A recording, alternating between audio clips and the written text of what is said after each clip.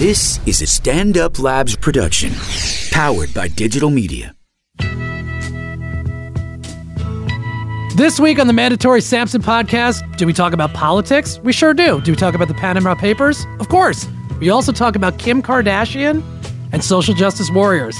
It's a weird one. Stay tuned.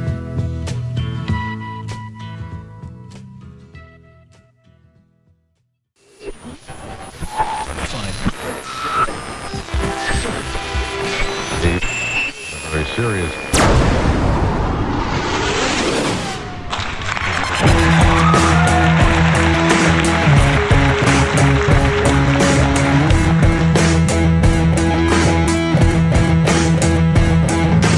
For the 80th time, welcome to the Mandatory Sampson podcast. We're so happy that you've joined us today. It means a lot.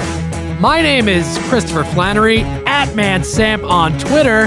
I'm joined by the one and only @Joey from Jersey, Jersey with a Z, on Twitter, Mr. Joseph Noe. Happy 80, Chris. Happy 80 to you, Joey. Thank you for being here. As always, Evan, thank you for producing the show. What up? Welcome to the show, everyone.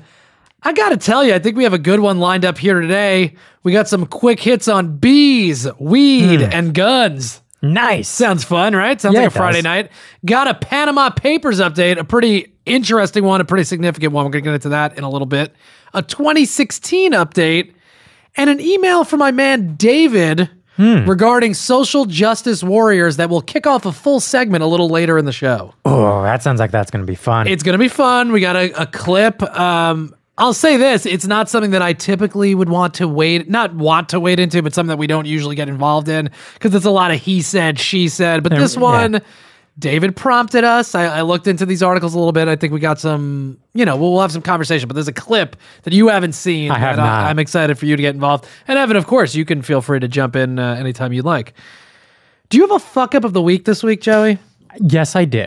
All right, so we're going to try to fit that in at some point during the show. It's been a while since you've done one of those. It has been, yes. I want to thank all of the Samsonites and the nobodies, all the listeners, for the ratings and reviews on iTunes. I see you guys putting that stuff up there. We really appreciate it. Yeah, thank you guys. If you feel like doing that, I mean, look, I know the numbers are going up on this thing. I get to see the numbers, and I know the feedback, and I appreciate everything we're getting from you guys. If you feel like it, going on iTunes, rating and subscribing to this podcast, leaving a review, it's a big deal. We really appreciate it if you go do that. Joey, before we get into anything, because we do have some real things that I want to get into, I want to make a little special comment about the Kardashians. Ooh, special comment. Yeah, Keith Olbermann used to do this back in the day on his countdown show where he'd do a special comment, but he would do like 13 a week. So Yeah. they weren't that special, but still fun. Joey, do you watch Keeping Up with the Kardashians? What is your level of involvement with the Kardashians per se? Except for Kanye, absolutely zero. Okay, and he's not even technically a Kardashian? Not technically, he's not a Kardashian. He is through marriage, though, isn't he? That's not how marriage works, I don't think. Technically, she's a West, if anything. Oh, okay. But okay, I get your point. All right, Evan, do you follow the Kardashians at all? As much as I feel like everyone else does to some extent. Well, what level? What is that? What level is that? I used to watch it, then I felt bad about myself, and that's it. Okay, fair enough. So let me say this. Here's the special comment I want to make. I never watched the show. Like, I mean, maybe 10. We were talking about it before we started recording. Watched maybe 10, 15 minutes of that show in its entirety ever. But for whatever reason, the last couple of weeks, it's just sort of been on TV. I'm just sitting there. I had nothing to do, over the weekend or whatever. And I watched a few episodes, and it intrigued me because there's a lot of interesting characters on there. Scott Disick is a weirdo. He's interesting to pay attention to. What does he do? Well, from what I can tell, he's Kourtney Kardashian's husband, father of her children. They're separated now or whatever. He's had some rehab. He's gone to rehab. He's had some, issues. But he's this egotistic, rich boy. He's kind of, he's a douche, but it's kind of funny, some of the stuff he says. But, there's a whole cast of characters. Caitlyn Jenner, for Christ's sake, is on there. Bruce, formerly. you know, all of them. Plus, they're good to look at, the Kardashians. Not going to lie to you. Kim, great looking. Love it. Here's my special comment about the Kardashians, and it's more about society in general. First of all, I don't feel bad. Evan said he feels bad, so he stopped watching it. I don't feel bad watching the Kardashians. I pay attention to plenty of stuff that I should be paying attention to. God knows we're going to get into it on this podcast in a few minutes. So, you know what? When I want to eat a little candy, I don't feel bad about it. I watch the Kardashians. It's fun. For some reason, to me, it feels like some of our listeners might feel more like it's licorice than... Well, licorice is candy. Yeah, but not the high-rated candy. Oh, you're saying it's not like a Milky Way bar. This is more of like a Laffy Taffy or something like this. Well, let me say this. So the real comment I want to make is you see a lot of people on social media or anywhere where they kind of bash the Kardashians and they call them stupid. And they're like, you know, whatever. You name the insult. I mean, they're sort of frowned upon. It's like a bad thing to like be interested in the Kardashians. But you watch it, Kim Kardashian is extremely level-headed. And I'm not joking. This isn't even a joke. I'm watching it, and it was making me mad that people don't like her. I don't understand why you wouldn't. You watch the show. She's a good wife. She really is. She supports Kanye. She's good with the kids. She's always with the kids. Anytime these people have a problem with each other, you know what they do, Joey? They sit down. And they talk about it? They resolve their problems. They do care about each other. They don't seem so superficial in a way that makes them unrelatable to like the way normal people are superficial. They have fun trips they go on. They're constantly doing stuff. Kim's got this fucking app that she's dealing with that makes a ton of money. So it's not like she doesn't do anything. And frankly, if the only thing she did was whip her top off and take pictures of that, good enough for me. Doesn't bother me. So I'm more annoyed at the general public for not appreciating what a nice family the Kardashians are and how kind of like surprisingly down to earth they are. Because when you turn it on, I'm expecting them to be like these like just whiny, like we don't know what's going on, but they're actually kind of fun. And Kim gives great advice when her family's having problems or whatever. She's very even keel about it. She's just like, look, this is what I think you should do. And she invites people to her events and she seems like a nice person. It just seems like normal people got fucking really goddamn lucky and then took advantage of that and turned it into a whole brand and, you know, this whole kind of empire. But they don't seem like if you hung out with Donald Trump for a day, you'd be like, wow, this guy's fucking out of touch. This guy's out of control. Or some other celebrity. Like if you hung out with Tom Cruise, do you think that you're going to have any kind of reasonable conversation with Tom Cruise during the day? You could have a reasonable conversation with Khloe Kardashian, for sure. I think if you hung out with Tom Cruise, it's a lot of couch jumping. I mean, that's the one thing I know about Tom Cruise, certainly that he loves to jump on couches when he gets excited. But my point being, it's like he is out of touch. I don't think the Kardashians are out of touch. They're out of reach, but that's a different thing. They just have the means and the wealth to go do their own thing. But they seem just like kind of a regular group. Now, obviously, this is reality TV. It's not... You know, it's not so a lot of it is pandering to the camera then. Playing to the camera, right? Obviously, there's some like setup situations. And I will notice this. This is kind of like how we can wrap it up. Every scene on the Kardashians starts with a random like thing that they're talking about. And then it immediately, like a minute later, pivots into like, so what do you think about Mom's birthday party? Like it'll start with Khloe sitting there like picking her belly button, being like, you ever notice how like belly buttons have kind of like a weird, and then they're like, that's so weird, and then they go, anyway, what do you think about Mom's birthday party? That's how every scene of the Kardashians goes. Those were tremendous voices you just did. Was that? Those were really good. Thank you. Look, that's my new favorite show. That, The Real World, The Challenge. These are the things I watch. So basically, you're telling me that the Kardashian show is a bunch of non sequiturs? No, it has a theme. I mean, each episode has a thing. Like Lamar, who they call Lamb, which I think is adorable. This is like, I really have been watching it. Pre or post the situation.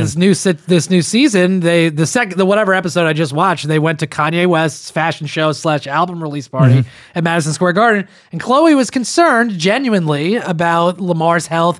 Is he going to be able to handle the stress? There's going to be a lot of people there. Kim thought, you know what? Let's invite him.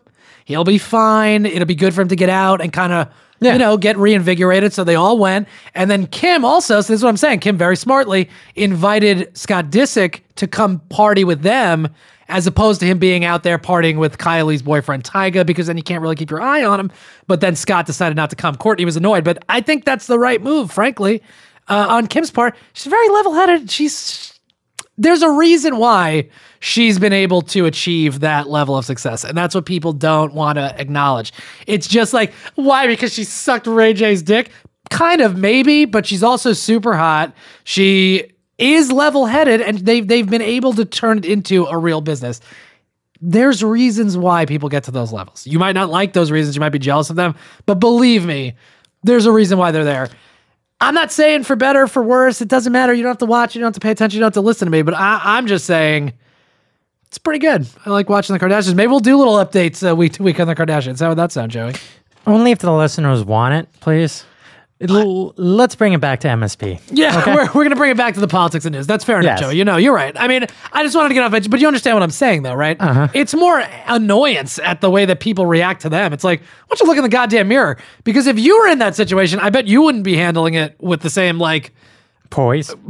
Yeah, I was going to say grace, right? That they're handling it with. They really don't get it. All right, whatever. We don't have to get to the whole thing. But they really don't get into too much trouble. They're not doing anything bad, quote, right? They're just doing their thing. You want to talk about bees, Joey?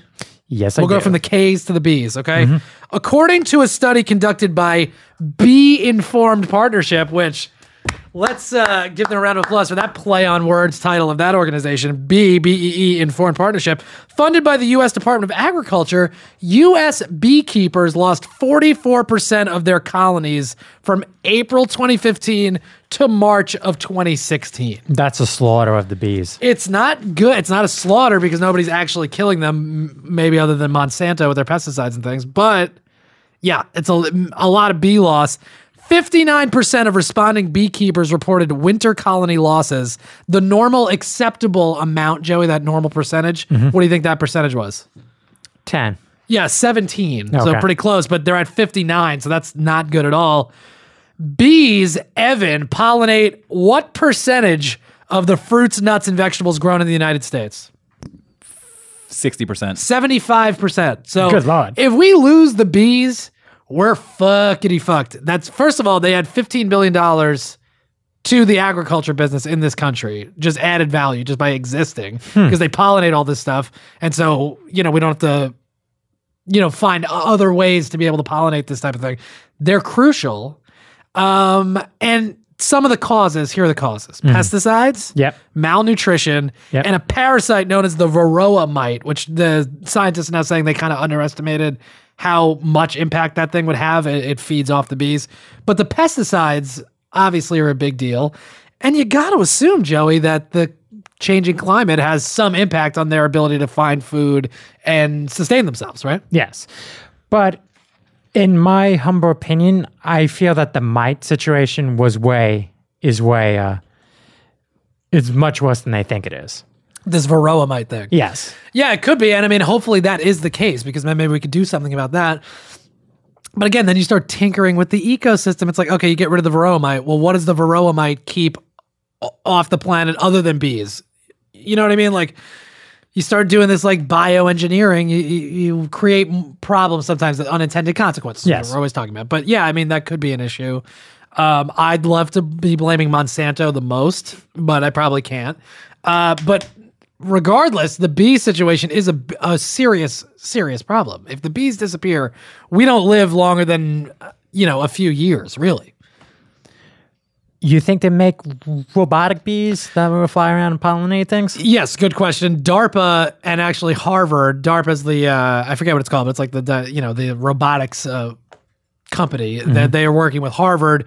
They are creating robotic bees that they can go out and like pollinate. So, fingers crossed, if we kill all the living bees, we can maybe create a little robot one that'll run around and then also film stuff too. I'd imagine we could strap a little GoPro to the cute little robot bee's head. I think they would rather put a gun on it. Somebody's going to put a gun on that thing for sure. It'll shoot stingers. It'll be like we're living in like Transformers, or like we're living, in a crazy world. Anyway, I just want to put that out there.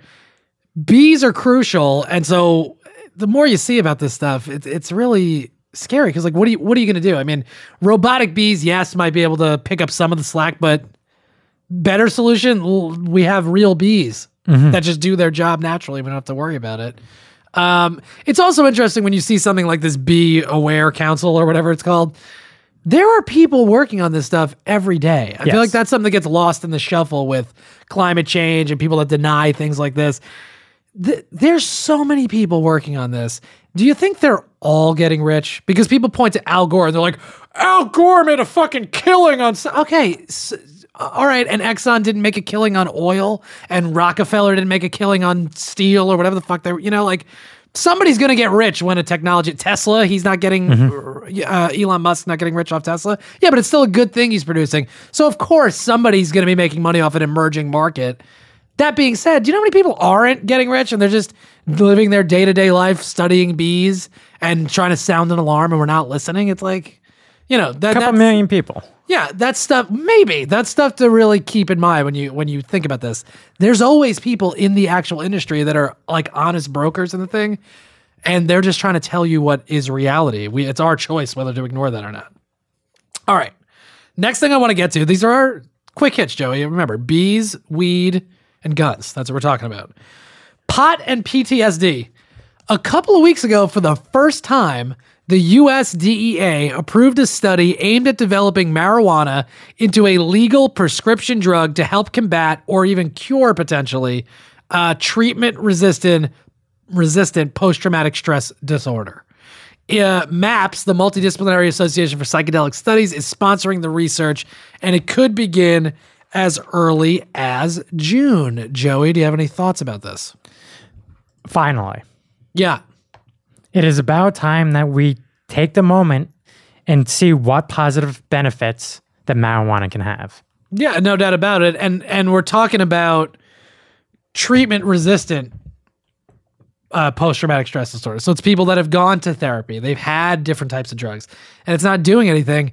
For me personally, I'll just speak from my own experience. Marijuana is something that was demonized. You always hear like, oh, it's bad for you, just say no to drugs, things like that. You try it and you go, oh, I'm really happy right now and this music sounds fucking great. And you realize, oh, I've been lied to for a really long time about what this thing is completely. I don't want to say, it's like anything else. If you do it too much or you get too heavily involved with it, it can become a problem. But I'd way rather have somebody that's smoking weed all the time than being hammered all the time, just drunk or whatever, doing any other kinds of drugs. Weed also, I think I found in my experience, helps you manage ego, and it helps you step outside of yourself a little bit and look at your choices and go, that was a weird thing you did. That was a weird choice. Why'd you do that? And that's sort of, I think, what the positive benefit it could have for PTSD, where people who have been through a very traumatic thing, war, killed somebody in battle, whatever, weed will give you a hug and go, look, you did do that thing. Why? What was the circumstance? It's okay. Like, think about this. And then it'll also make you know what? I'm going to have some cereal. That show's funny. And it kind of like eases you in. You go up the roller coaster and you're like, okay, I'm coming down now. Great. It gives you a chance to look at something objectively, and it also gives you a chance to feel you're more sensitive to things. So as opposed to maybe being stressed out or anxious about something, it gives you a chance to maybe slow it down a little bit and then also like actually feel what you're feeling about it and kind of process that stuff, which I think is critical in something like this. And yeah, it's great. I'm really glad that they're allowing this to go forward finally. Well, also too, something that is very sad is that a study found back in 2012 that each day 22 veterans commit suicide. Every day. Every day. Right. Now, you want to talk about support the troops, this and that. It's not about making sure, to an extent, yes, like we talked about with Colin's email last week. It is about making sure that they have their entitlement programs and their retirement and all that stuff in place. But it's not about just supporting aimless wars. That's not really what supports the troops. What supports the troops is potentially getting them real treatment that is going to prevent them from killing themselves when they come home from the battle. The battle, in some respects, obviously I'm not in the military and I don't mean it the way that this sentence is going to come out. That's the easy part in the sense that they are trained to do that. They have their brothers in arms with them doing that thing. A lot of people that come back, they want to go back to Iraq or whatever because they feel like they're leaving their brothers behind. That's a legitimate thing. So in some ways, that's where they can function, but then that becomes the only place where they can function. So the real challenge is when people come back here and they have to go to the grocery store. I mean, American Sniper is a shitty movie, but it's like, it shows what that's like. He's not really here. His mind is still there. You know what I mean? He's not adjusting. And forget it. And then especially if you have something extremely traumatic happen to you, and the real way to support the troops is to support stuff like this and help them reintegrate back into society and, be able to feel comfortable back at home as opposed to feeling like the war zone is where they need to be. All right, so that's interesting. I wanted to put that out there. Obviously, we'll stay on top of it. And great. I think that's a really good thing. They're buying the weed from Colorado, incidentally, if you guys are wondering. Yeah, nice. Yeah, fuck yeah. That's going to be good. All right. Smart guns. This is what I want to get into. The White House recently announced that federal agencies are currently working with law enforcement officials to develop standards for, quote, smart guns. Joey, do you know what a smart gun is? To me, a smart gun would be a gun that would only shoot for its intended user. And that's exactly right. It uses a fingerprint sensor or an RFID tag that prevents unauthorized use. So if Joey buys what I'm imagining is a pink handgun, right? Not cool, bro. Okay. They would have a sensor on it that only when your finger's touching it or however they're going to do it, you can use it. And if I pick it up, it's not going to work for me, which seems to make a lot of sense. All right. This is significant for multiple reasons. Oh, I want to say this. Law enforcement agencies, quote, will be invited to make voluntary commitments to testing these out and being a part of the process. It's significant for multiple reasons. The gun industry executives have said that they're ready to manufacture, but only when there's a large enough purchase order like the federal government. This is part of Obama's plan, where if it's going to work for the police department, it's going to work in the military or whatever they're going to do, the government can order, 1 million guns or whatever it's going to be that have this type of technology in it that theoretically and hopefully would prevent any kind of unintended death and would still work the same way that a regular gun would work, and it would incentivize the industry to start producing these things. In 2013, Joey, there was a study done or a poll, 14% of people would be likely to buy in 2013. 14%. That's pretty low. Very low. A more recent study, 43% would consider getting a child-proof handgun that could be fired only by the authorized user. So as time has gone on, I think the numbers are going to improve a little bit. I can't really think of a reason why this wouldn't be something we would do. Can you think of anything? And I'm not like sandbagging you. I'm really asking, like, what other than the argument of like the government's going to track you, I guess, because it has a fingerprint technology. Other than that, what reason would we have not to, if it worked the same? I'm not saying if it's like a quote worse gun. If it works the same as a regular gun, but only the intended user can use it, what's the downside to that? There doesn't seem to be a downside to it, but I feel that the NRA would try to prevent this from happening. Well, I have some NRA quotes that we'll get into in a second, for sure. Evan, can you think of anything? I mean, I really was thinking about it last night. Like, why anyone would be opposed to it? What would be the drawback of having guns that only work for the person that bought them? Again, I only think the NRA would probably have an issue because they don't want to prohibit any of the rights that people would have by buying guns. Yeah, I mean, again, I think people would probably be gun owners. I feel like majority-wise tend to be people that are more concerned about the government, or that the way they're portrayed, certainly, but they're more concerned that the government's going to come and take their weapon and whatever. So if the government is putting a chip in the gun, they might be concerned that, the government could turn off my gun. You know what I mean? But, okay, fine. But I don't know. To me, that doesn't seem like that big a concern. Now, to both of your points, the NRA, this is their quotes. The NRA spokesman, Lars Dahlseed, says, "We're not against the development of smart guns. We're against the mandated use," which... Okay. This is my point. If there's no real issue with it, if they're not against it, the development of smart guns, then what do they care? Like, what difference does it make if it's going to prevent, hundreds of thousands of people from getting murdered? Why would you be against this?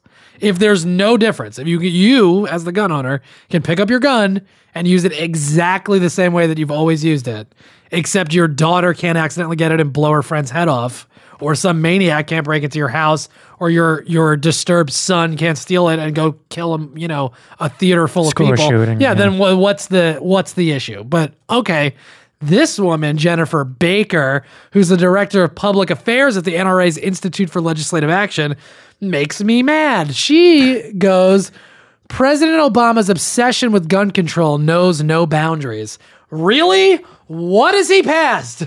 What law has Obama passed? What gun control has he put in place since he's been in office? Has your gun been confiscated? It's just a crazy point of view to start with. She goes, at a time, listen to this. Mm-hmm.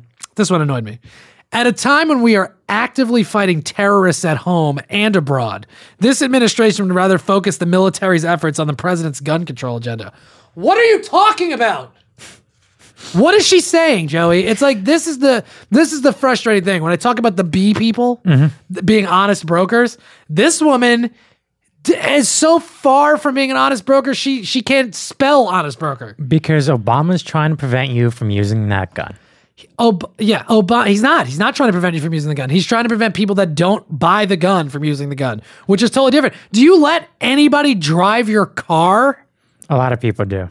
A lot of people let anyone pick up their car. Oh, you mean anyone? I'm saying, what difference would this make? If you own a gun, what 90 people are going to use that gun? No, it's probably you and your family, your immediate family potentially, or a buddy comes over and you shoot at cans or something. What difference does it make? This is crazy, saying that the gun control knows no boundaries. Well, it seems like there's a pretty clear boundary. He's not trying to restrict guns at all. Well, I mean, he gave that speech, but there's been no legislation, no nothing. Well, you know how some things set precedents? Well, back in 1996... they did a report on smelt guns and found that the technology was not quite ready for policemen. 96. Now that's a decade ago. Right? Mm-hmm. So, okay, that's fine. It's longer than that. 96. 96. Oh, right. Yeah, it's 20 years ago. Yes. Okay, so that's a long time ago. So you don't think technology's improved? We didn't have iPhones in 1996, so we do now that you can open one with your phone, your fingerprint. It works pretty easily. But it sets the standard for if it's not ready for policemen, it's not ready for me. Yes, I understand what you're saying. Right. Well, but that's why they're inviting law enforcement to get involved and potentially volunteer to be involved in this thing. They are working with law enforcement. Again, I'm not saying change it today, but I think take steps to improve the technology. And if it works, in the article I was reading, it was saying, it's got to work in 100-degree weather, 0-degree weather. The cops are running through a swamp or whatever they're doing. It's got to work all the time. I agree. That's fine. Let that be the standard, but let's try to work towards that standard. Maybe it's going to cost too much to outline the guns with the technology. Maybe that's why we've been hesitant towards that. Nah, I don't think so. There's got to be a reason. I think it's much simpler than that. Again, I think it's people are very fearful. Gun owners are very fearful, a percentage of them, that the government is going to take the weapons from them. That is the fear that is being stoked by the NRA. And it's, people I think also are they focus on the reason we were able to have a revolutionary war and is because we had guns, and if the government tries to come in and blah, blah, blah. But it's do you understand that the government has the military, right? That's their weaponry. So if you think that even having 150 handguns or whatever kind of gun you're going to buy, you're not going to stop a missile strike. If that's really what it comes to, if they want to kill you and take your guns, they're going to find a way to do it. Yeah. So that's, I think, an illegitimate argument. And we'll just see. But I can't, in the Samsonites, you let me know. You can go on mandatory SoundCloud.com/mandatory Samsons. You can leave a comment on the track. You let me know what you think about this. But I really can't see a downside other than, the government in some way has control over the manufacture of guns. Well, there are some people that are posed ready for smart guns. And it happens that New Jersey is one of these states. Hey! Back in 2002, they passed the Child-Proof Handgun Act. When was this? 92? 2002. 2002. So who was that, Corzine? I could not tell. All right, go ahead. Keep going, Joe. It mandates that 3 years after smart guns become available, more like 30 months, for sale anywhere in the country, Jersey gun dealers sell only smart guns. Really? Yes. But what happened, though? there isn't a smart gun to be purchased. Oh, I see. Right. Well, see, but that's what I'm talking about. Like that's why the government is getting involved to provide some kind of a marketplace. So that way, if they go, okay, well, we can manufacture 1 million of these because the government's buying them, then maybe people will get on board and people will buy, start buying these things and create a marketplace. When did you say 2002? No, it was Jim McGreevey. Okay. So All right. Greavy. Wonderful. Okay. Wrap up thoughts on that? Well, another thing too is there are different places that do offer smart guns. For example, Bernard Dietl, who's a German entrepreneur, Sounds right. made a gun called the Amtrix IP1. Okay. And it's a pistol that can be fired only if its user is wearing a wireless wristband that broadcasts at a special frequency. Interesting.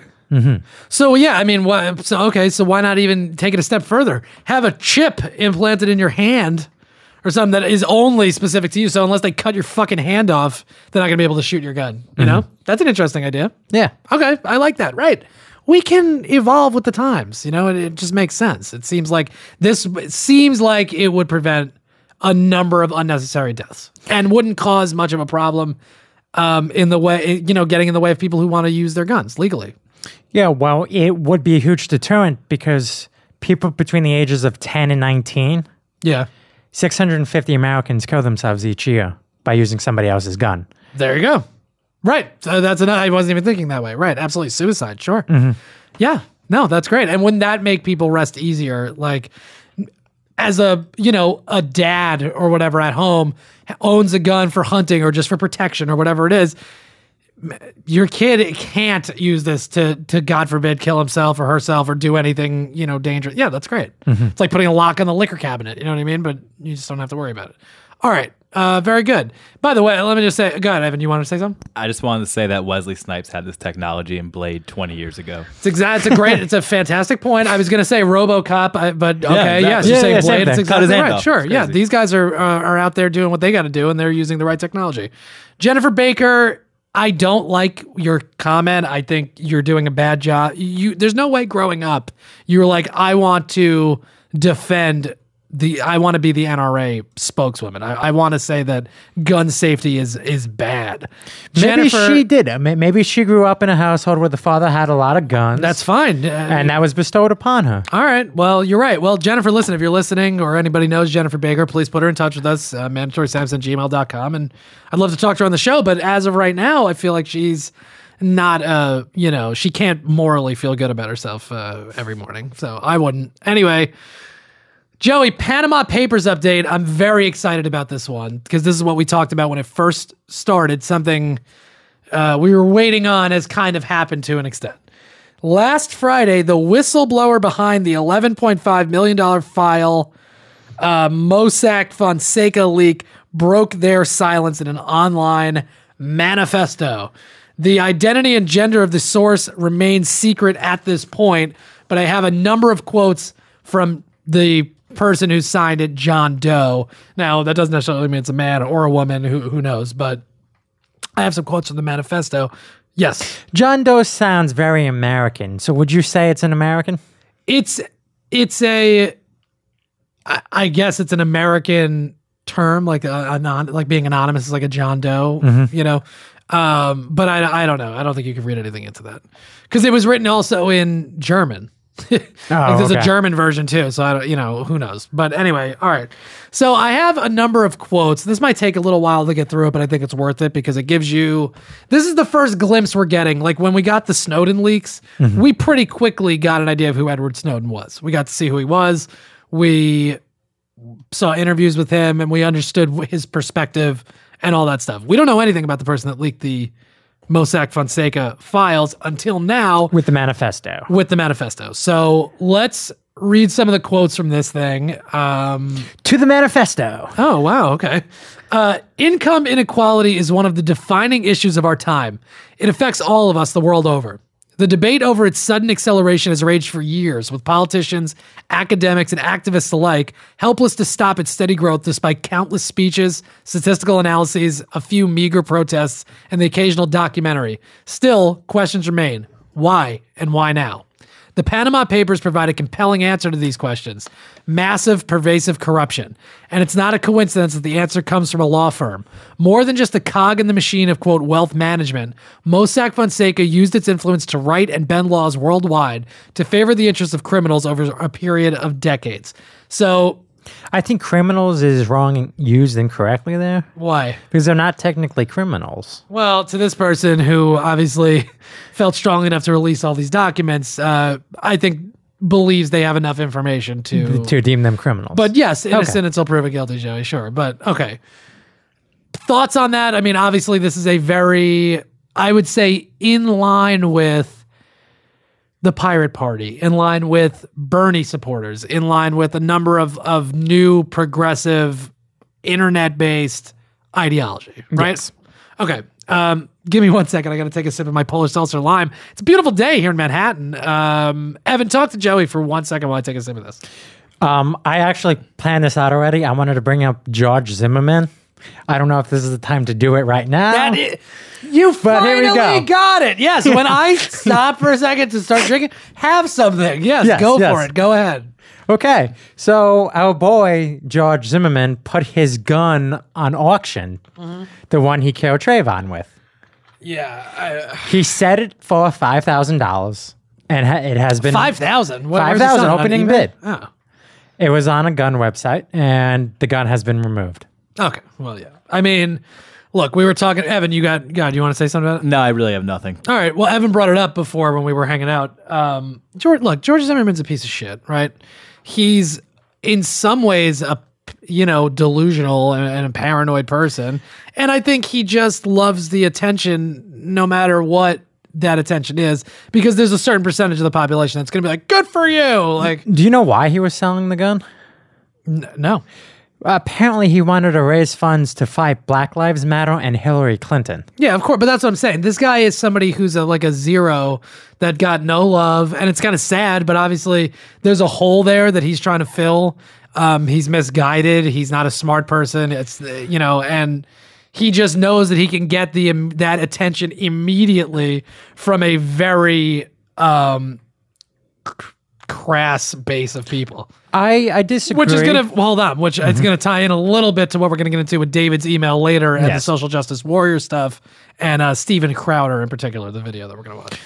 But did you know that he made a painting with the American flag with the words, God, one nation, with liberty and justice for all? Yeah. He sold it on eBay. Do you know how much he got for it? No. $100,000. Really? Yes. $100,000 for a painting. Yeah, because there's people out there. There's people that collect Manson family stuff. There's people that collect a lot of this shit. Like there's people that collect Nazi memorabilia and things like this. There's always people that are drawn towards sort of this like morbid kind of like fringe celebrity type of stuff. There's a market for everything. I believe that. I mean, it's the same as people that buy Ted Kaczynski, the Unabomber's shit. You know what I mean, or whatever. That's not who I mean to be thinking of. But anyway, or Ted Bundy, his paintings and all that shit. Of course, people buy Hitler's paintings. Like, there's a certain percentage because it's like that. Maybe it'll be valuable one day. More valuable. It's stupid. But yeah, of course. I mean, that doesn't shock me. All right, well, let's go back. Good job. Let's go back to this. Again, this is John Doe's manifesto, the leaker of the Panama Papers. For the record, I do not work for any government or intelligence agency directly or as a contractor, and I never have. My viewpoint is entirely my own, as was my decision to share the documents with Süddeutsche Zeitung, which is the newspaper in Germany, and the International Consortium of Investigative Journalists. Not for any specific political purpose, but simply because I understand enough about their contents to realize the scale of the injustices that they describe. So again, it's somebody that is doing this because they feel it's the only thing they can do. They're seeing it and they have to get this out to the public. That's, I think, the same way that Snowden felt. It's the same way that Chelsea Manning has spoken about, and a lot of people that have leaked documents and are whistleblowers. Mm-hmm. Legitimate whistleblowers who expose unquestionable wrongdoing, whether insiders or outsiders, deserve immunity from government retribution. Full stop. Until governments codify legal protections for whistleblowers into law, enforcement agencies will simply have to depend on their own resources or ongoing global media coverage for documents. So his point being, if the law enforcement agencies actually want to make changes, they should give the whistleblowers the ability to come out in plain sight, present the documents over to them, and let them pick through the stuff and make the choices, as opposed to them having to work in the shadows and give it to journalists and work in a way that is, not the proper channel according to them. Yeah, but the proper channel is not going to be set up, though. Well, that's what he's saying. Or he or she, I don't know, that needs to be in place. There needs to be protections for whistleblowers, immunity. This is happening. It's in the public interest. This needs to be said. I shouldn't get in trouble for being the messenger, Mm-hmm. 2 more quotes. The media has failed. Many news networks are cartoonish parodies of their former selves. Individual billionaires appear to have taken up newspaper ownership as a hobby, limiting coverage of serious matters concerning the wealthy, and serious investigative journalists lack funding. The impact is real. In addition to Süddeutsche Zeitung and ICIJ, and despite explicit claims to the contrary, this is interesting. Several media outlets did have editors review documents from the Panama Papers. They chose not to cover them. The sad truth is that among the most prominent and capable media organizations in the world, there was not a single one interested in reporting on the story. Even WikiLeaks didn't answer its tip line repeatedly. Now, that one I would say who knows why. I don't think WikiLeaks is scared of this shit, but you never know. There might be people that are involved in this thing that they didn't want to touch. The bigger point here being the corporate media that we're always talking about had journalists review these documents, which are obviously a huge deal. Mm-hmm. And they were like, no, we're good. Yeah, because maybe I'm doing it with my right hand. They're doing it the right hand, or their boss is the one that's doing it. Their owners, their owner company, you know what I mean? So they don't want to create waves, which is extremely dangerous in a democracy. The free press, that's not what we have anymore when you talk about, obviously, yes, there is free press, but my point being, these corporate news channels and news programs and whatever, they're not doing it to inform the public. They're doing it to make a profit. And that's extremely dangerous in a democracy.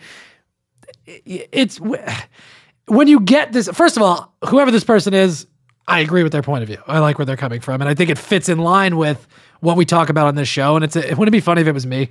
I'm just like, doing all this stuff. It is impossible. That's me, yes. But I was going to say, go ahead, Joey. I'm sorry. For some reason, I'm getting the feeling that it's just a receptionist that had access to the documents. Maybe. Just a very simple person, very humble, said, I don't like what's going on. Let's put it out there. Right. Well, and beyond, I don't like what's going on. I know what's going on, and it's wrong. It's not even, I don't like it. It's not right for the majority of human beings. You know what I mean? And this is, it's an injustice. It's just that feeling you get when you go, this isn't right. Something needs to be done about this. And that's what you're seeing here, which I think is really important. Now, again, we're making a lot of assumptions about this person.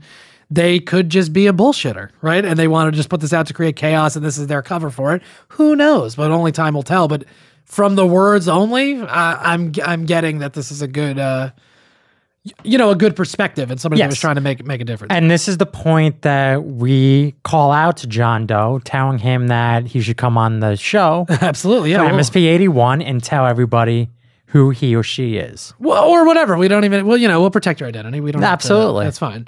All right. 2 more quotes, actually. Here we go. The collective impact of these failures, and this is what's very important. The collective impact of these failures has been a complete erosion of ethical standards, ultimately leading to a novel system we still call capitalism, but which is tantamount to economic slavery. In this system, our system, the slaves are unaware both of their status and of their masters, who exist in a world apart where their intangible shackles are carefully hidden amongst reams of unreachable legalese. Doesn't sound like somebody who doesn't know what they're talking about. It's like pretty nice prose there. You know what I mean? It's pretty well written. The horrific magnitude of detriment to the world should shock us all awake. But when it takes a whistleblower to sound the alarm, it is cause for even greater concern. It signals that democracy's checks and balances have all failed, that the breakdown is systemic, and that severe instability could be just around the corner. So now is the time for real action, and that starts with asking questions. Correct. What did we talk about just last week? It's just amazing kind of how things fall into place kind of with the narrative. Collective conformity. You're afraid to do the Google search. You're afraid to go on WikiLeaks. You can't ask the questions because you don't have the information, or if you do have the information, you don't want to because you don't want to be on somebody's radar. This is exactly what this person's talking about. That all feeds into a corrupt and broken system. If you can't have the information and ask the correct questions, there is no way to reverse the challenges that we're facing. Yes, and everything stays status quo. Totally, and it stays status quo in the favor of, like he's saying, these capitalist masters. You know what I mean? And that's really the truth. Like, it sounds silly probably to people that aren't necessarily paying attention to this stuff, but there's so clear week after week when we come on here and we talk about all this stuff, and I gotta believe that our listeners feel the same way. You start to see the pieces put into place, and it's undeniable.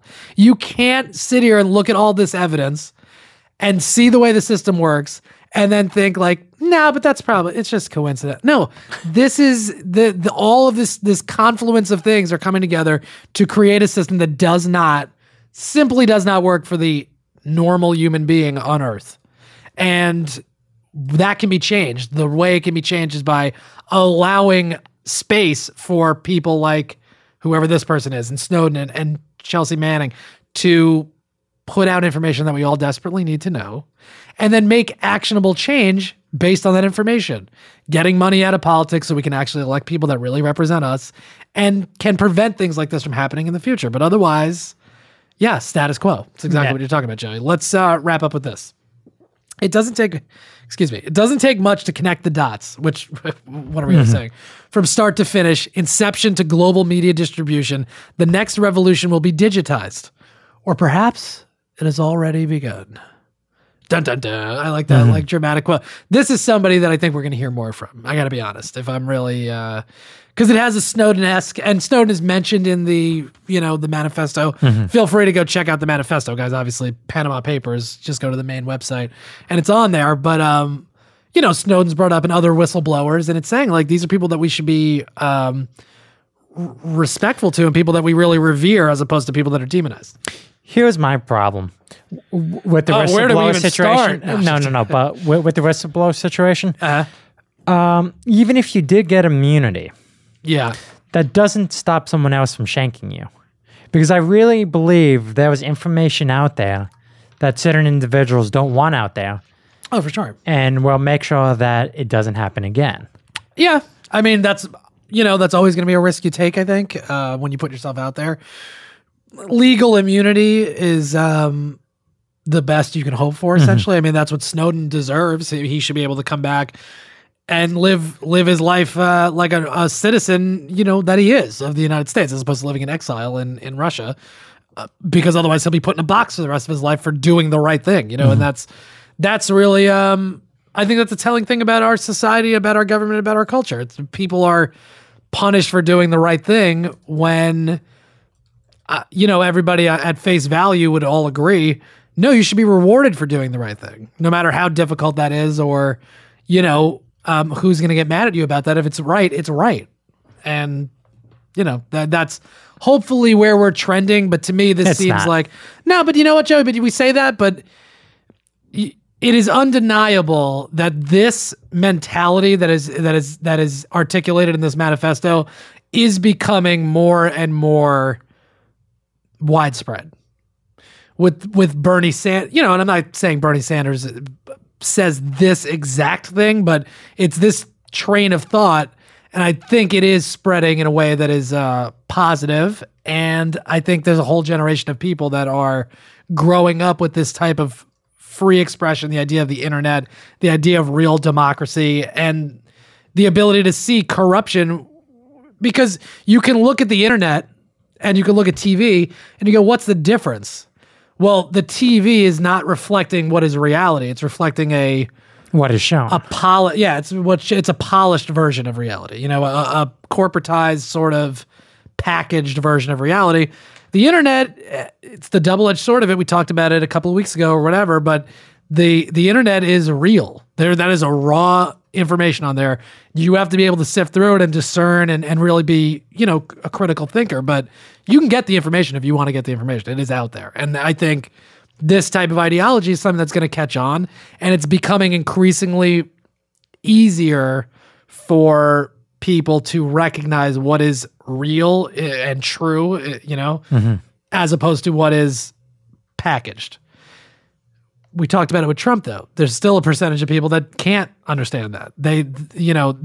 He'll come out and say, I'm going to build a wall. No, he's not. But you believing it because you're choosing to accept this fake reality, that's something that needs to go away. But again, that's a product of corporate media and all that stuff. So all of these things are very tied up together. And I do think that we're the path is there to take the steps to correct this stuff. Whether we actually walk the path remains to be seen. It's going to be a while. But I think the steps are there, and I think that's what what John Doe is talking about in the manifesto.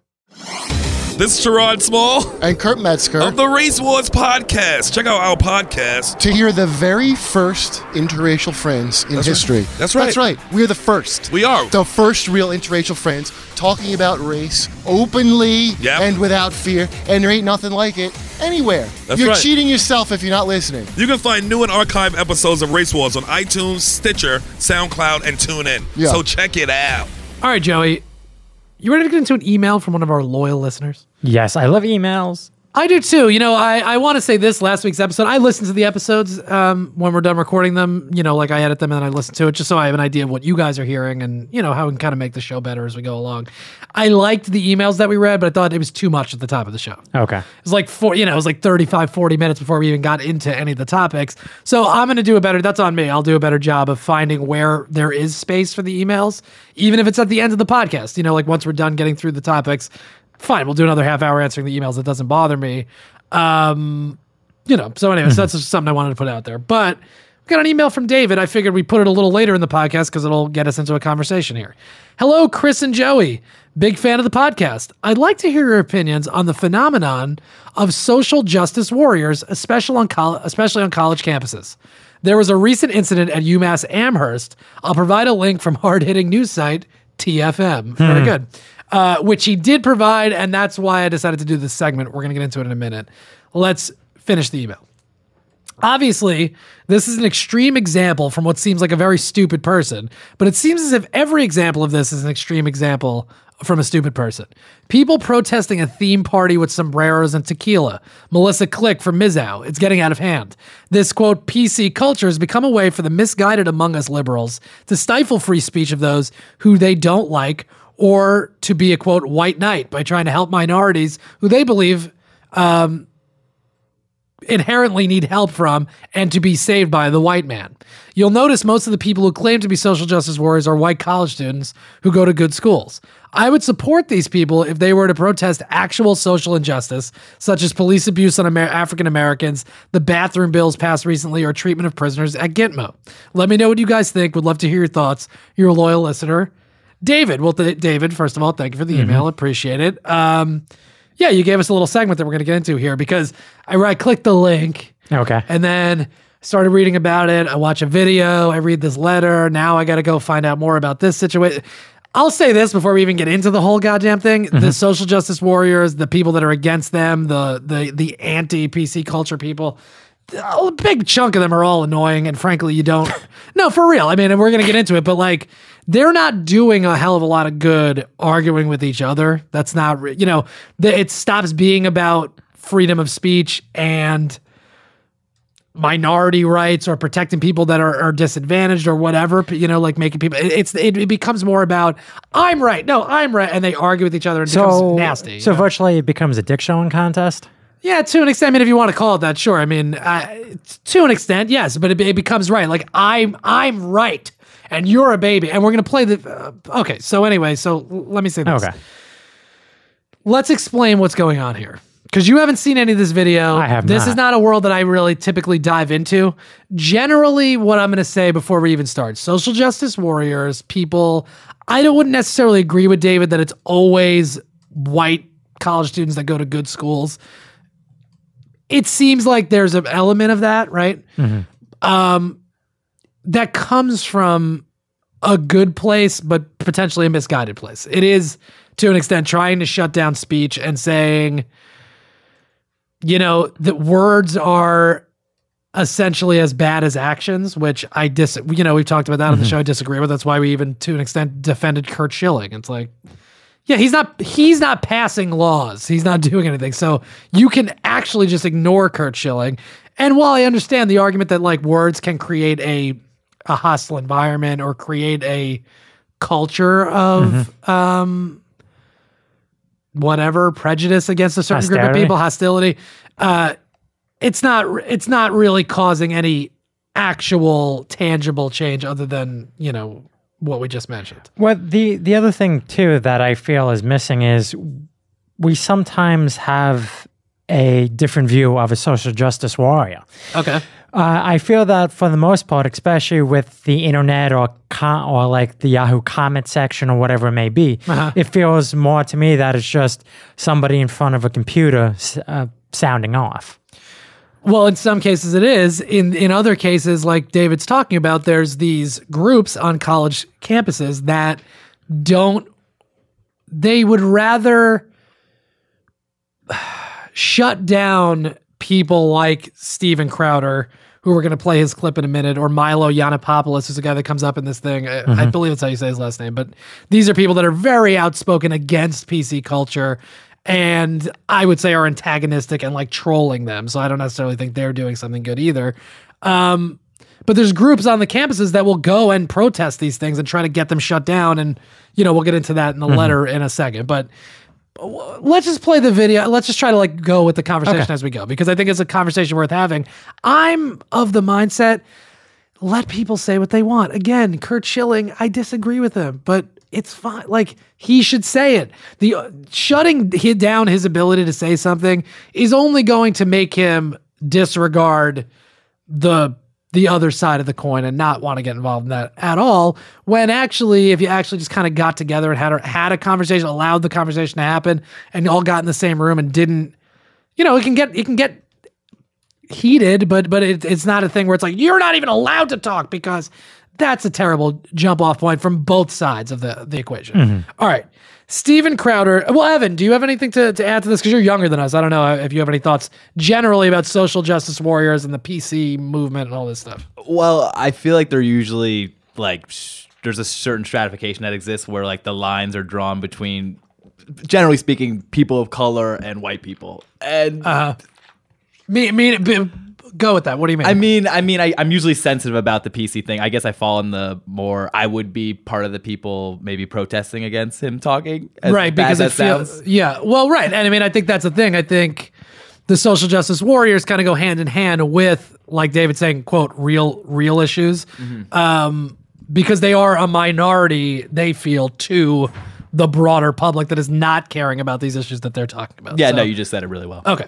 So Steven Crowder, who's a conservative comic, hosted a panel at the University of Massachusetts Amherst called The Triggering, Has Political Correctness Gone Too Far? Alongside, like I said, Milo Yiannopoulos or Polis or whatever, and Professor Christina Hoff Sommers. They were invited by the Republicans of UMass Amherst group. Okay.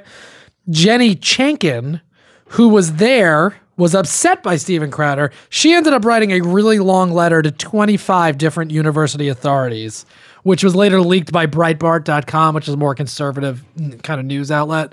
So there's a lot at play here. We're going to play the clip that Steven Crowder put up on his own website, all right, of this event, because he knew people were going to be protesting it. He knew that people were going to be heckling.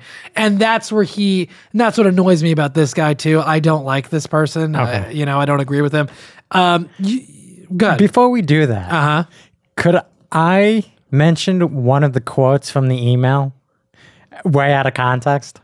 Who? Oh, what, the letter you're saying? Yes. From the girl? Yeah, from the girl. Good. Okay.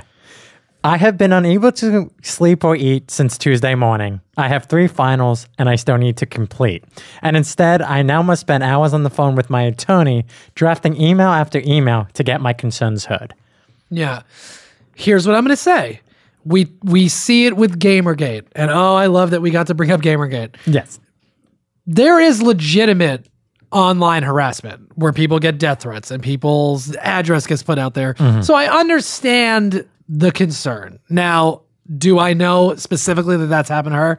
I don't know, but she said she got some Facebook messages, and obviously if Breitbart's putting her name out and putting her letter out, people are going to be able to find her potentially. So I understand that. However, I feel like, see, because there's no way to say it without it sounding like I'm saying it's her fault that this happened. It's not in any way. I'm not saying that. She wrote a letter, though. Well, but my point being, she put herself at the scene. Okay. You know what I mean? So you go around people who are not honest brokers like Steven Crowder and whatever. They're trying to provoke a response from the liberals or the people that are too PC that they don't like, so they can go off on them, which we're going to see in the video. So she went intentionally near these people. To denounce them. Right, which is her right to do, definitely. But then I think to an extent you have to bear the responsibility because you know that they are trying then to get you to react, and they're trying to make a mockery out of you. And so when you write a 1,000-word letter and send it to 25 university people and be like, oh, I got to talk to my lawyer and all this stuff, you're feeding into them being like, you see, look at these babies. You know what I mean? It becomes a vicious cycle that you can't exit. Absolutely, and that's my point. Neither side is really doing any good. They only exist because of each other, and nothing's being resolved. Nothing's going to be resolved. It's a dicey situation. We'll get into it. So this is the clip that Steven Crowder, the comic, that was invited, put up on his own website. And this is him, I guess, defending free speech, however he would put it. But make no mistake, this guy's a real doucher. I don't like this guy either. But all right, here we go. Let's get into it. And then we'll read some of her letter. The triggering, UMass College, April 25th, 2016.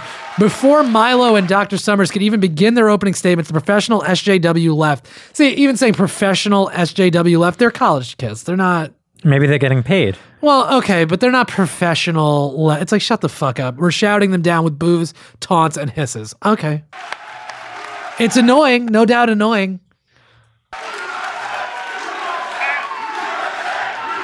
Crowder was called upon for his opening remarks. Also, Joey, you had a little comment. We played this before. Yes, I really can't stand when the USA chants get going because something's going to come next. Oh, absolutely. Well, it's just something's coming up right after the USA chants. It's from wrestling. You just know it. No doubt about it. Well, and it's also a fucking...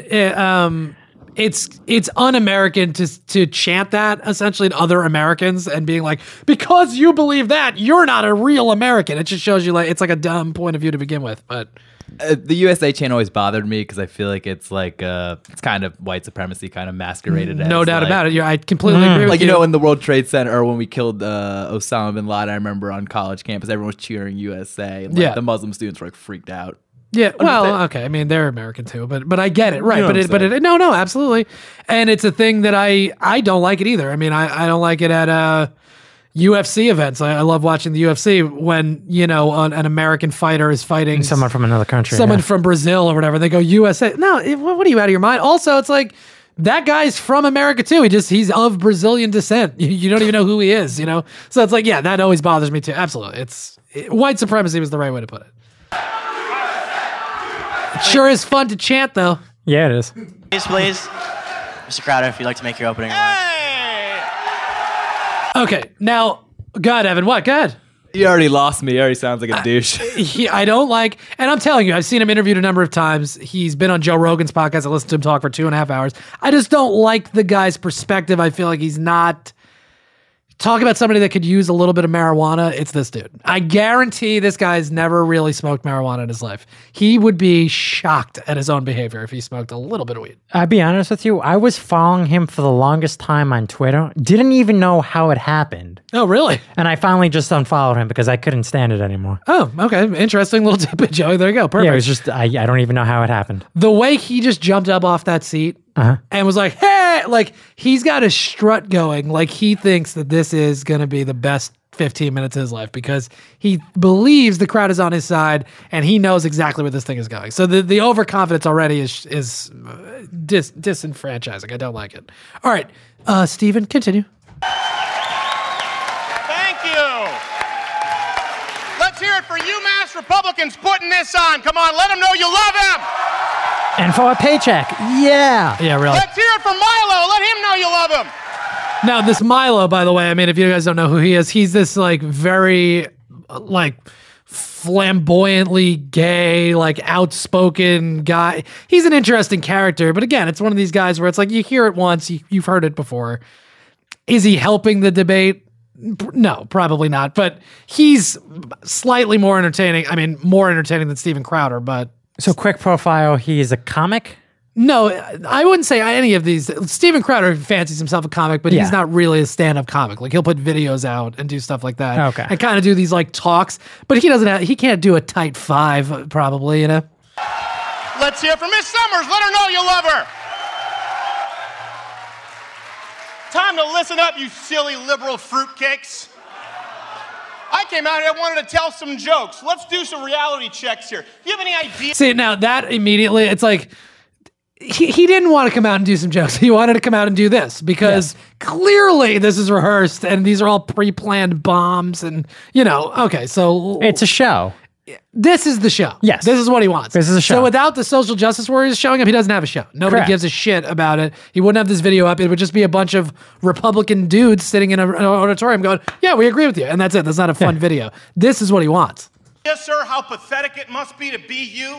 These people wanted to come out and have a good time, hear a few jokes, some thoughtful discussion, but your head pops off the pillow in the morning with, oh, how can I be a professional victim today? Let me go in. No, it's called preaching to the choir. And through with their act just because, oh my God, your parents didn't tell you that your opinion wasn't worth that much. Look, they're confused. They're confused. You know why? Because I'm not your gender studies professor who has to cater to your trigger warning, microaggression, safe space bullshit. He mistimed that. Obviously, he ran out of air. And also, it's, again, these are buzzwords. So this works for a very specific audience, and he knows that, which is fine. That's his thing. But like, safe space, gender studies teacher, like, shut the fuck up with your buzz. Like, what? You're screaming at a college-aged girl. That's what you're doing. And you feel great about it. Clearly, he feels great about it. It's weird. It's weird. He's, you know, because like using the word bully or whatever, which is a social justice. But this guy is bully. Like, okay, I understand they came to your show and they heckled. Have them thrown out. You know, you have that option. It's your show.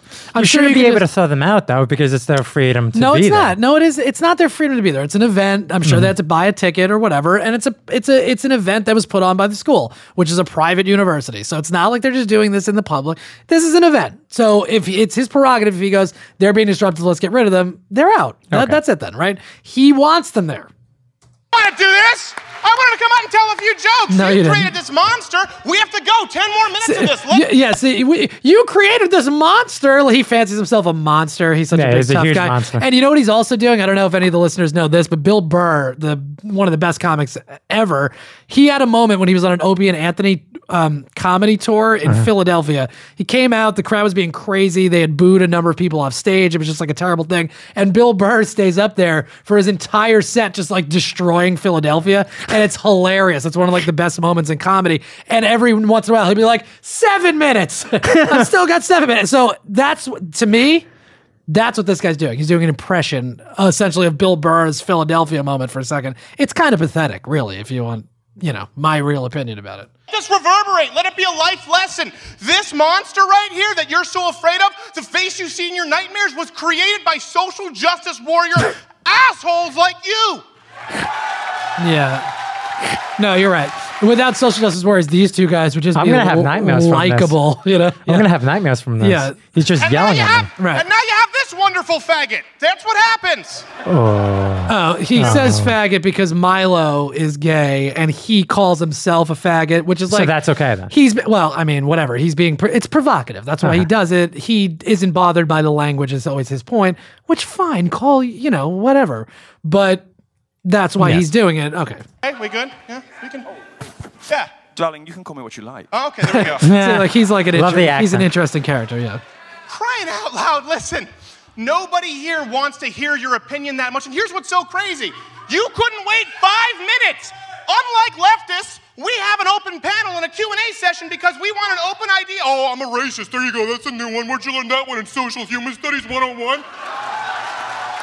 Yeah, it's just like if here's the thing. If this was regular jokes, they're hack jokes. He's just repeating the hits of what he knows works for that audience. You know what I'm saying? This isn't original thoughts. He knows that if he says this series of words, it will get an applause. It doesn't necessarily mean that it's his thought or it's an original thought or it's anything interesting or thought-provoking. It's just he made fun of some of the crazy classes you could take in a liberal university. Ooh, you know? Yeah, listen, he's making soup, all right? He has all the ingredients. All he has to do is stir. Yeah, absolutely. He's just got to spoon it out to the audience. Right next to the giant, I don't know, wild boar I couldn't see who said there's no such thing as fat chicks. Guess what? If you think there aren't, you are one, okay? So it's like that's not a fat joke? Yeah, I mean it's not a joke. He's just saying like there are fat people. I don't know. You know, it's like it's these stupid kind of things, and he thinks that people are annoyed at those statements because they're assholes or they're too sensitive. No, it's just because you're not funny. You know, there's a difference between just your joke falling flat because it's not even really a joke. You're just yelling at people in the audience, you know? You know, if I paid money to see a panel and I didn't get a panel, I'd be very upset. No, I think a lot of people went to this knowing that this was going to happen. This is the show. And so it's disingenuous for him to act like he's annoyed he's surprised that the social justice war. He's thrilled as soon as somebody from the audience is like, boo, you're racist. He's like, party time, here we go. Fat joke? Game on. I did. And no, it's okay because I got some here. So screw you. I have a faggot pass and a fat pass today. That's a funny line. I have a faggot pass and a fat pass. That's funny. Here and tell a few First jokes. funny thing he said. We wanted to have a thoughtful discussion. We want an open conversation of ideas. You guys can't be grown adults enough to literally wait 10 minutes to the point where we open the floor. And unlike... And I agree. Okay. Now, this is where it gets tricky because at that point, I agree. Wait. It's an audience is allowed to participate in this thing. Let them say their shit. Grab the mic and talk to him. Now, it doesn't mean that he's going to let you have that fair conversation, then fine, then you can argue about that. But yeah, wait. I mean, you can... Don't be so sensitive that you just at the mere mention of a word, now you're in a huff. Let him say it and then have a reasonable conversation with him about it. That's not going to happen. Of course not. Guess what? We don't try and ban you when your speakers come to school. We don't show up and protest and call them, oh, shut up, you just got owned and now you're trying to come back 5 minutes later. It's like George... The jerk store called, they're running out of you, George Costanza, you androgynous little amoeba. See, like you androgynous little amoeba. So it's like, it's all the shit that like he pre-wrote. He just, he's a dick bag, this guy. He's a dick. Mm-hmm. And by the way, these opinions you're yelling out, they're not even your opinions. They're your opinions. Which is, I love that one where he goes, these opinions you're yelling at are not even your opinions. Oh, okay. Okay, Mr. Regurgitated everything every right-wing commentator has been saying for the last 20 years. Really? You're just regurgitating shit. Yeah, he just gets to repackage it. You're just sticking to the script. That's it.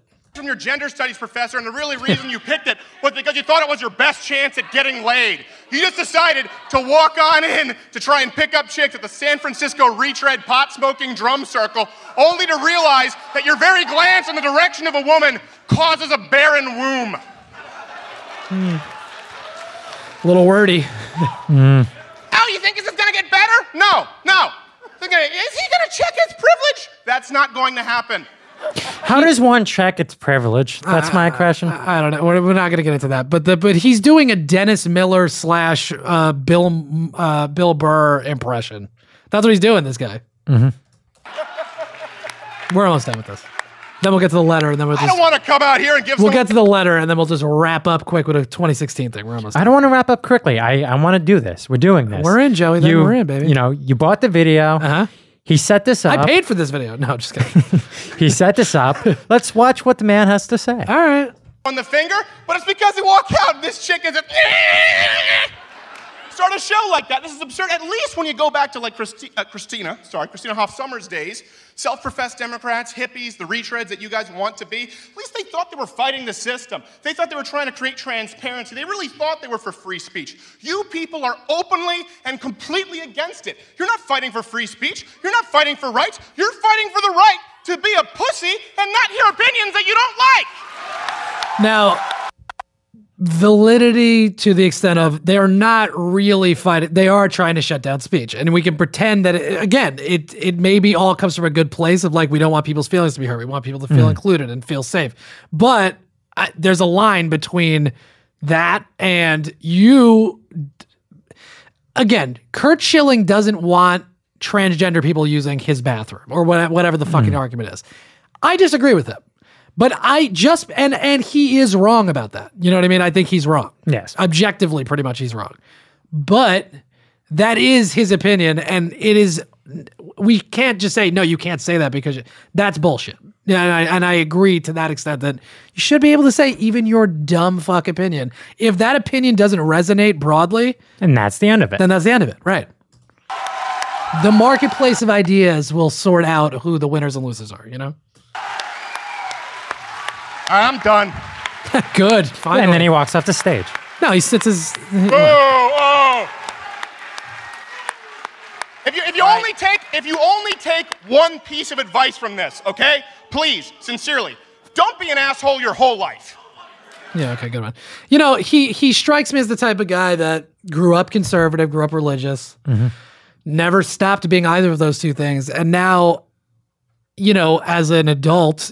or what, you know, he just like condescendingly looks at anybody that has a differing opinion than him, which is ironically what he's yelling at these kids about. But he looks at them as like, you just wait. Like like he's coming from his ivory tower and he thinks that this is everything he's accusing them of, he is doing also. Yeah, hypocritical, ain't it? Yeah. So anyway, I don't like that person at all. But I agree to the extent of let him say what he wants to say. Even if you think it's this like horrible, racist, bigoted shit, it's not your party. Like let him go talk to the people that already agree with him. And if you're not there, he's not going to get to do this fucking rant. And that's how it's going to go. You want to know what upsets me? Sure. Joey. Not the fact of what he's saying, but the fact that he's getting paid for it. Yeah, like, you know. Yeah, that's it. Okay. All right. Now, okay, so this is a little long, but you said you wanted to get into it, so let's get into it. So now this is Jenny Chenkin, one of the girls that was there. I don't think the girl that he was yelling at, but somebody that was protesting, who then ended up writing a 2,000-word letter to 25 different UMass Amherst, administration. Okay. Hello, all. Are you really going to read it all? Yeah. Now, let me say this, too. This letter, get ready for this. Okay, this letter was not made public. She was not making the letter public, but it got leaked, so it is what it is. She doesn't even go to UMass Amherst. Oh, what? Hello, all. I am a Hampshire College junior on a pre-law track with a concentration in political theory, carceral studies, and conflict resolution. I am writing this email because I have been harassed mercilessly online following the triggering event, and I have reason to believe that UMass Republicans have endorsed this harassment and libel against me. Okay. If that's true, then fine. Then she probably has a case against people that are actually harassing her online. All right. On Monday night, I attended the event, The Triggering, hosted by UMass Republicans in protest of the panelists they had chosen to bring in to speak on, quote, social justice, feminism, trigger warnings, microaggressions, and more. My friends and I held up a banner outside the venue that said, quote, content warning, bigotry inside. And we passed out flyers which explained what we believe political correctness stands for. Okay. No problem with that. Definitely, she should be able to do that. Go to the event, protest outside, that's fine. You are even allowed to go, buy a ticket, go in, be annoying, and get kicked out. That's your right too, but I'd rather you don't do that. What difference does that make? Be outside. Okay. She goes, when the panelists came on stage, we booed and heckled and disrupted because this is what we were there to do. And that's annoying. We wanted to send a message that even if the majority of the room agreed with what was being said, there were people in the community who adamantly disagreed, and that we were also allowed to make our voices heard under free speech laws. That's the thing. Like, are you really allowed? Like, yes, I guess technically you're allowed to do that, but it's like a private event essentially. So, and you bought the ticket to be part of that event. Exactly. All right. We wanted to send a message that harmful opinions like the ones held and endorsed by the panelists are not welcome at UMass or in the 5 college community, which I assume... But obviously they are, because if it wasn't, they wouldn't be there. Sure. Yes, valid point, Joey. Absolutely. Right. See, it's so funny because it's this like fractal kind of like it's eating its own tail kind of thing. They are saying we're the minority, we're the majority, so we have to silence this minority of hate. But...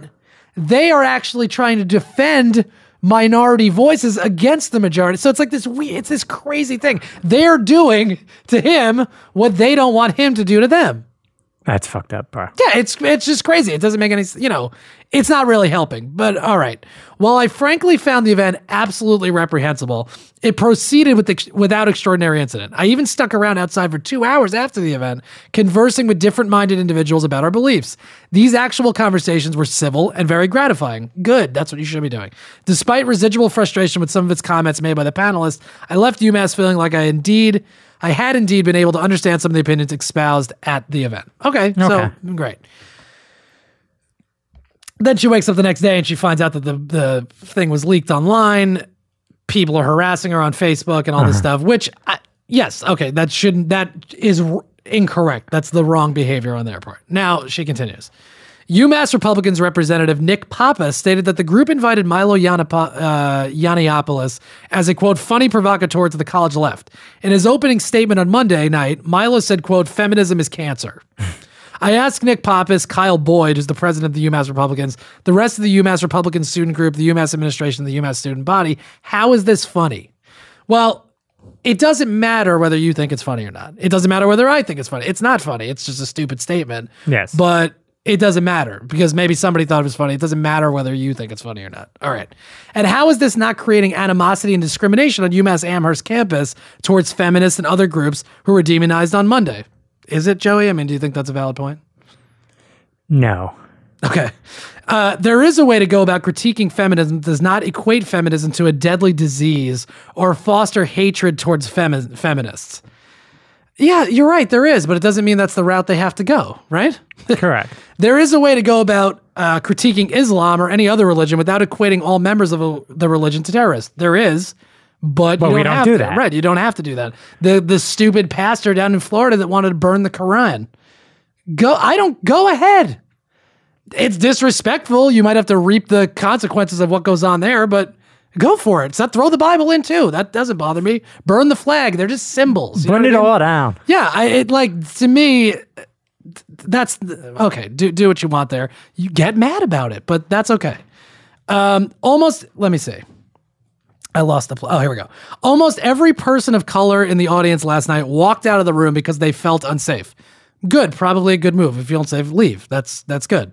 As a white woman, I felt unsafe. What?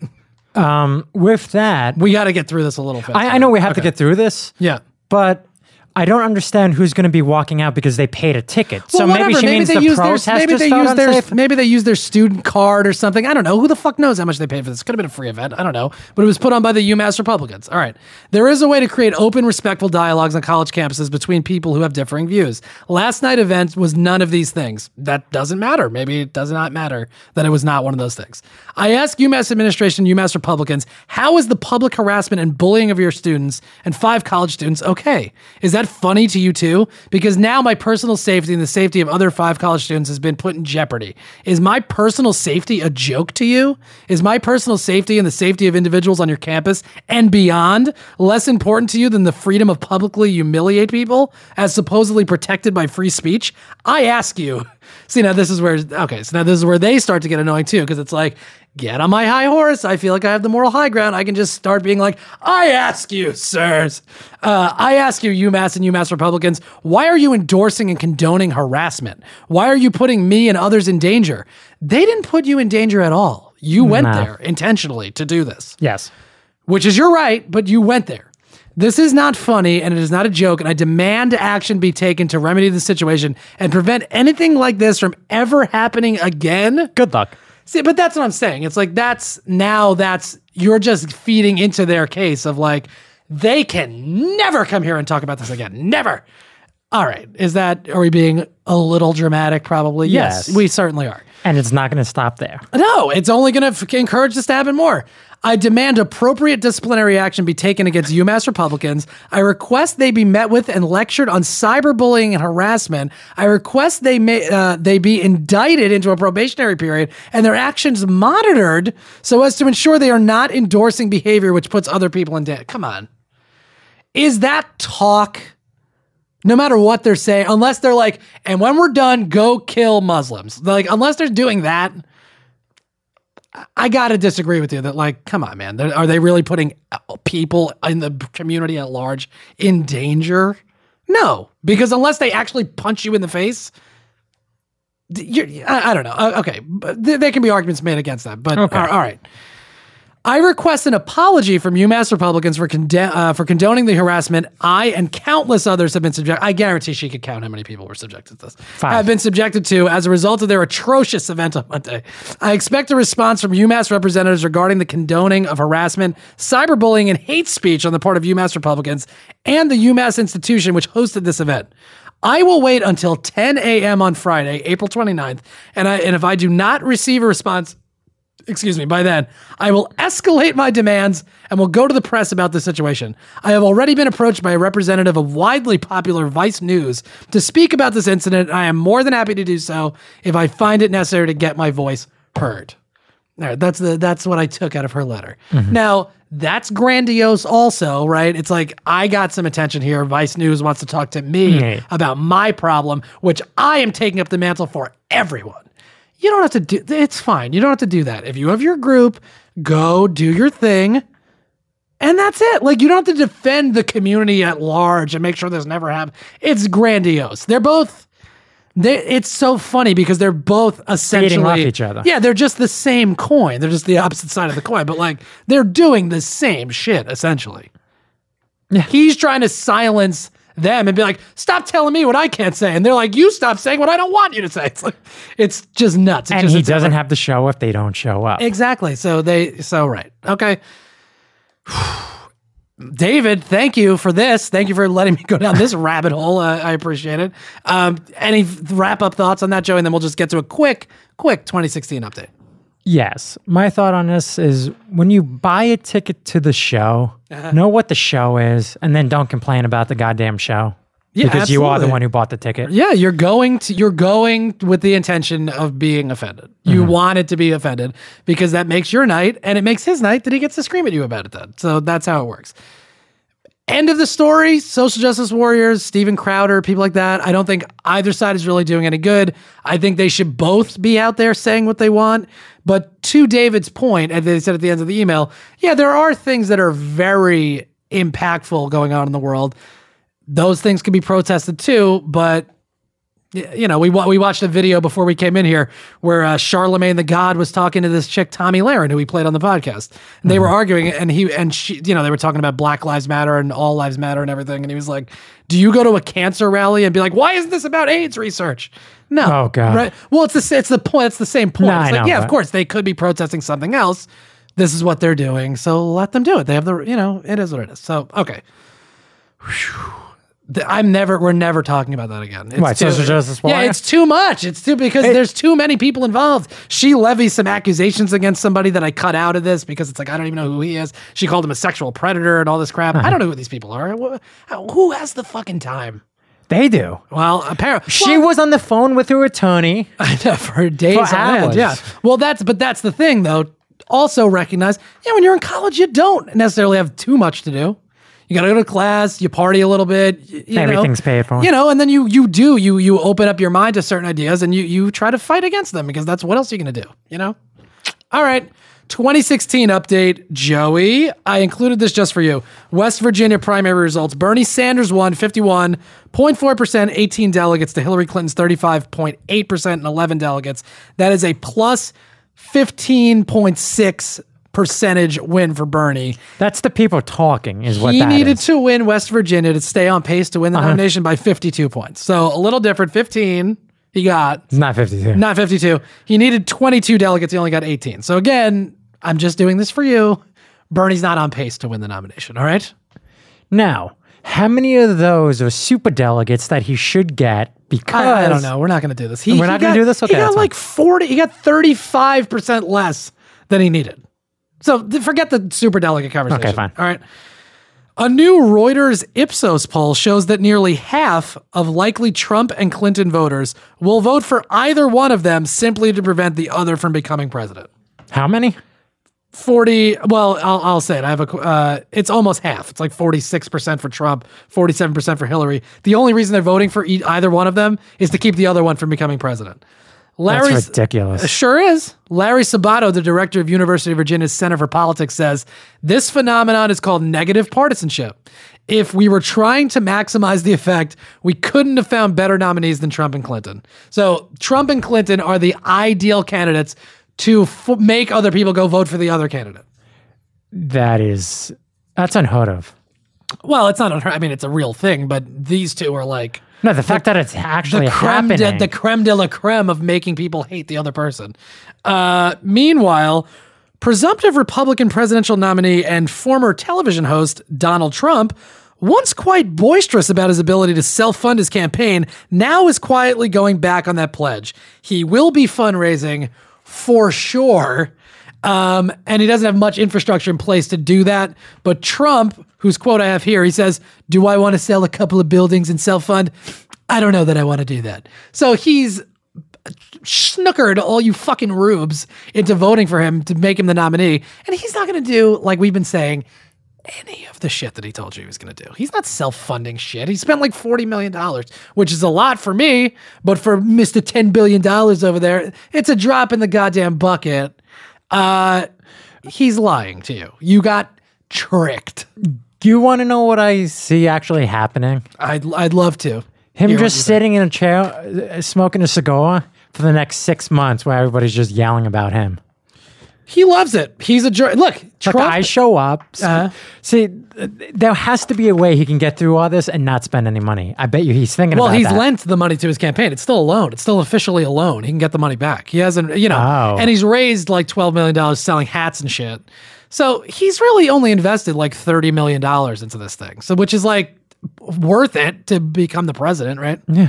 And now he's not going to put any more of his own money in. He's going to make the RNC raise money and have wealthy donors. Come on, he's not stupid. Nobody's accusing Trump of being stupid. He's a liar and he's a trickster, but it's worked. That's it, Joe. That's all I got. Wow. Worthwhile? Good show? Great show. All right. Evan, got any comments there? I see you grabbing for the mic. No, it's good show. I'm into it. You're just resting on it. I don't know what that means. Okay. I'm into it. Thank you. I appreciate it. Guys, thank you for listening to the program. We love you. We really appreciate it. Like I mentioned, you can go on iTunes. You can rate, subscribe, leave a comment on the podcast. I know that people have been doing that lately. We love it. We appreciate it. It helps us move up the charts, helps more people get on board. What, are you going to say something now? What's going on? No, I'm just smiling. I'm really excited. He's hovering around the microphone. I feel like you're going to say something. Google Play. We're on there now, Joey. That's nice. Nice. So if people want to go on there and check it out, please do. SoundCloud.com/Mandatory Samson. Go on there. You can subscribe or follow us or whatever it's called. You can comment on any of the episodes. We respond to all the comments and we get a little conversation going post facto. You can also go on youtube.com/Mandatory Samson. This episode, if you've gotten this far into it and we're hoping for a video, you know that there isn't one. But typically we'll have a video up and we stream live every Thursday at 4 p.m. Email us mandatorysamson@gmail.com. Twitter, I'm at ManSamp. Joey's at Joey from Jersey. Jersey is spelled with a Z. I'm also ManSamp on Snapchat and Instagram. Joey's on Snapchat with the same username. Instagram, not so much. Joey, any final message to the Samsonites before we get out of here? Just nope. You're done with that? We'll talk to you guys next week.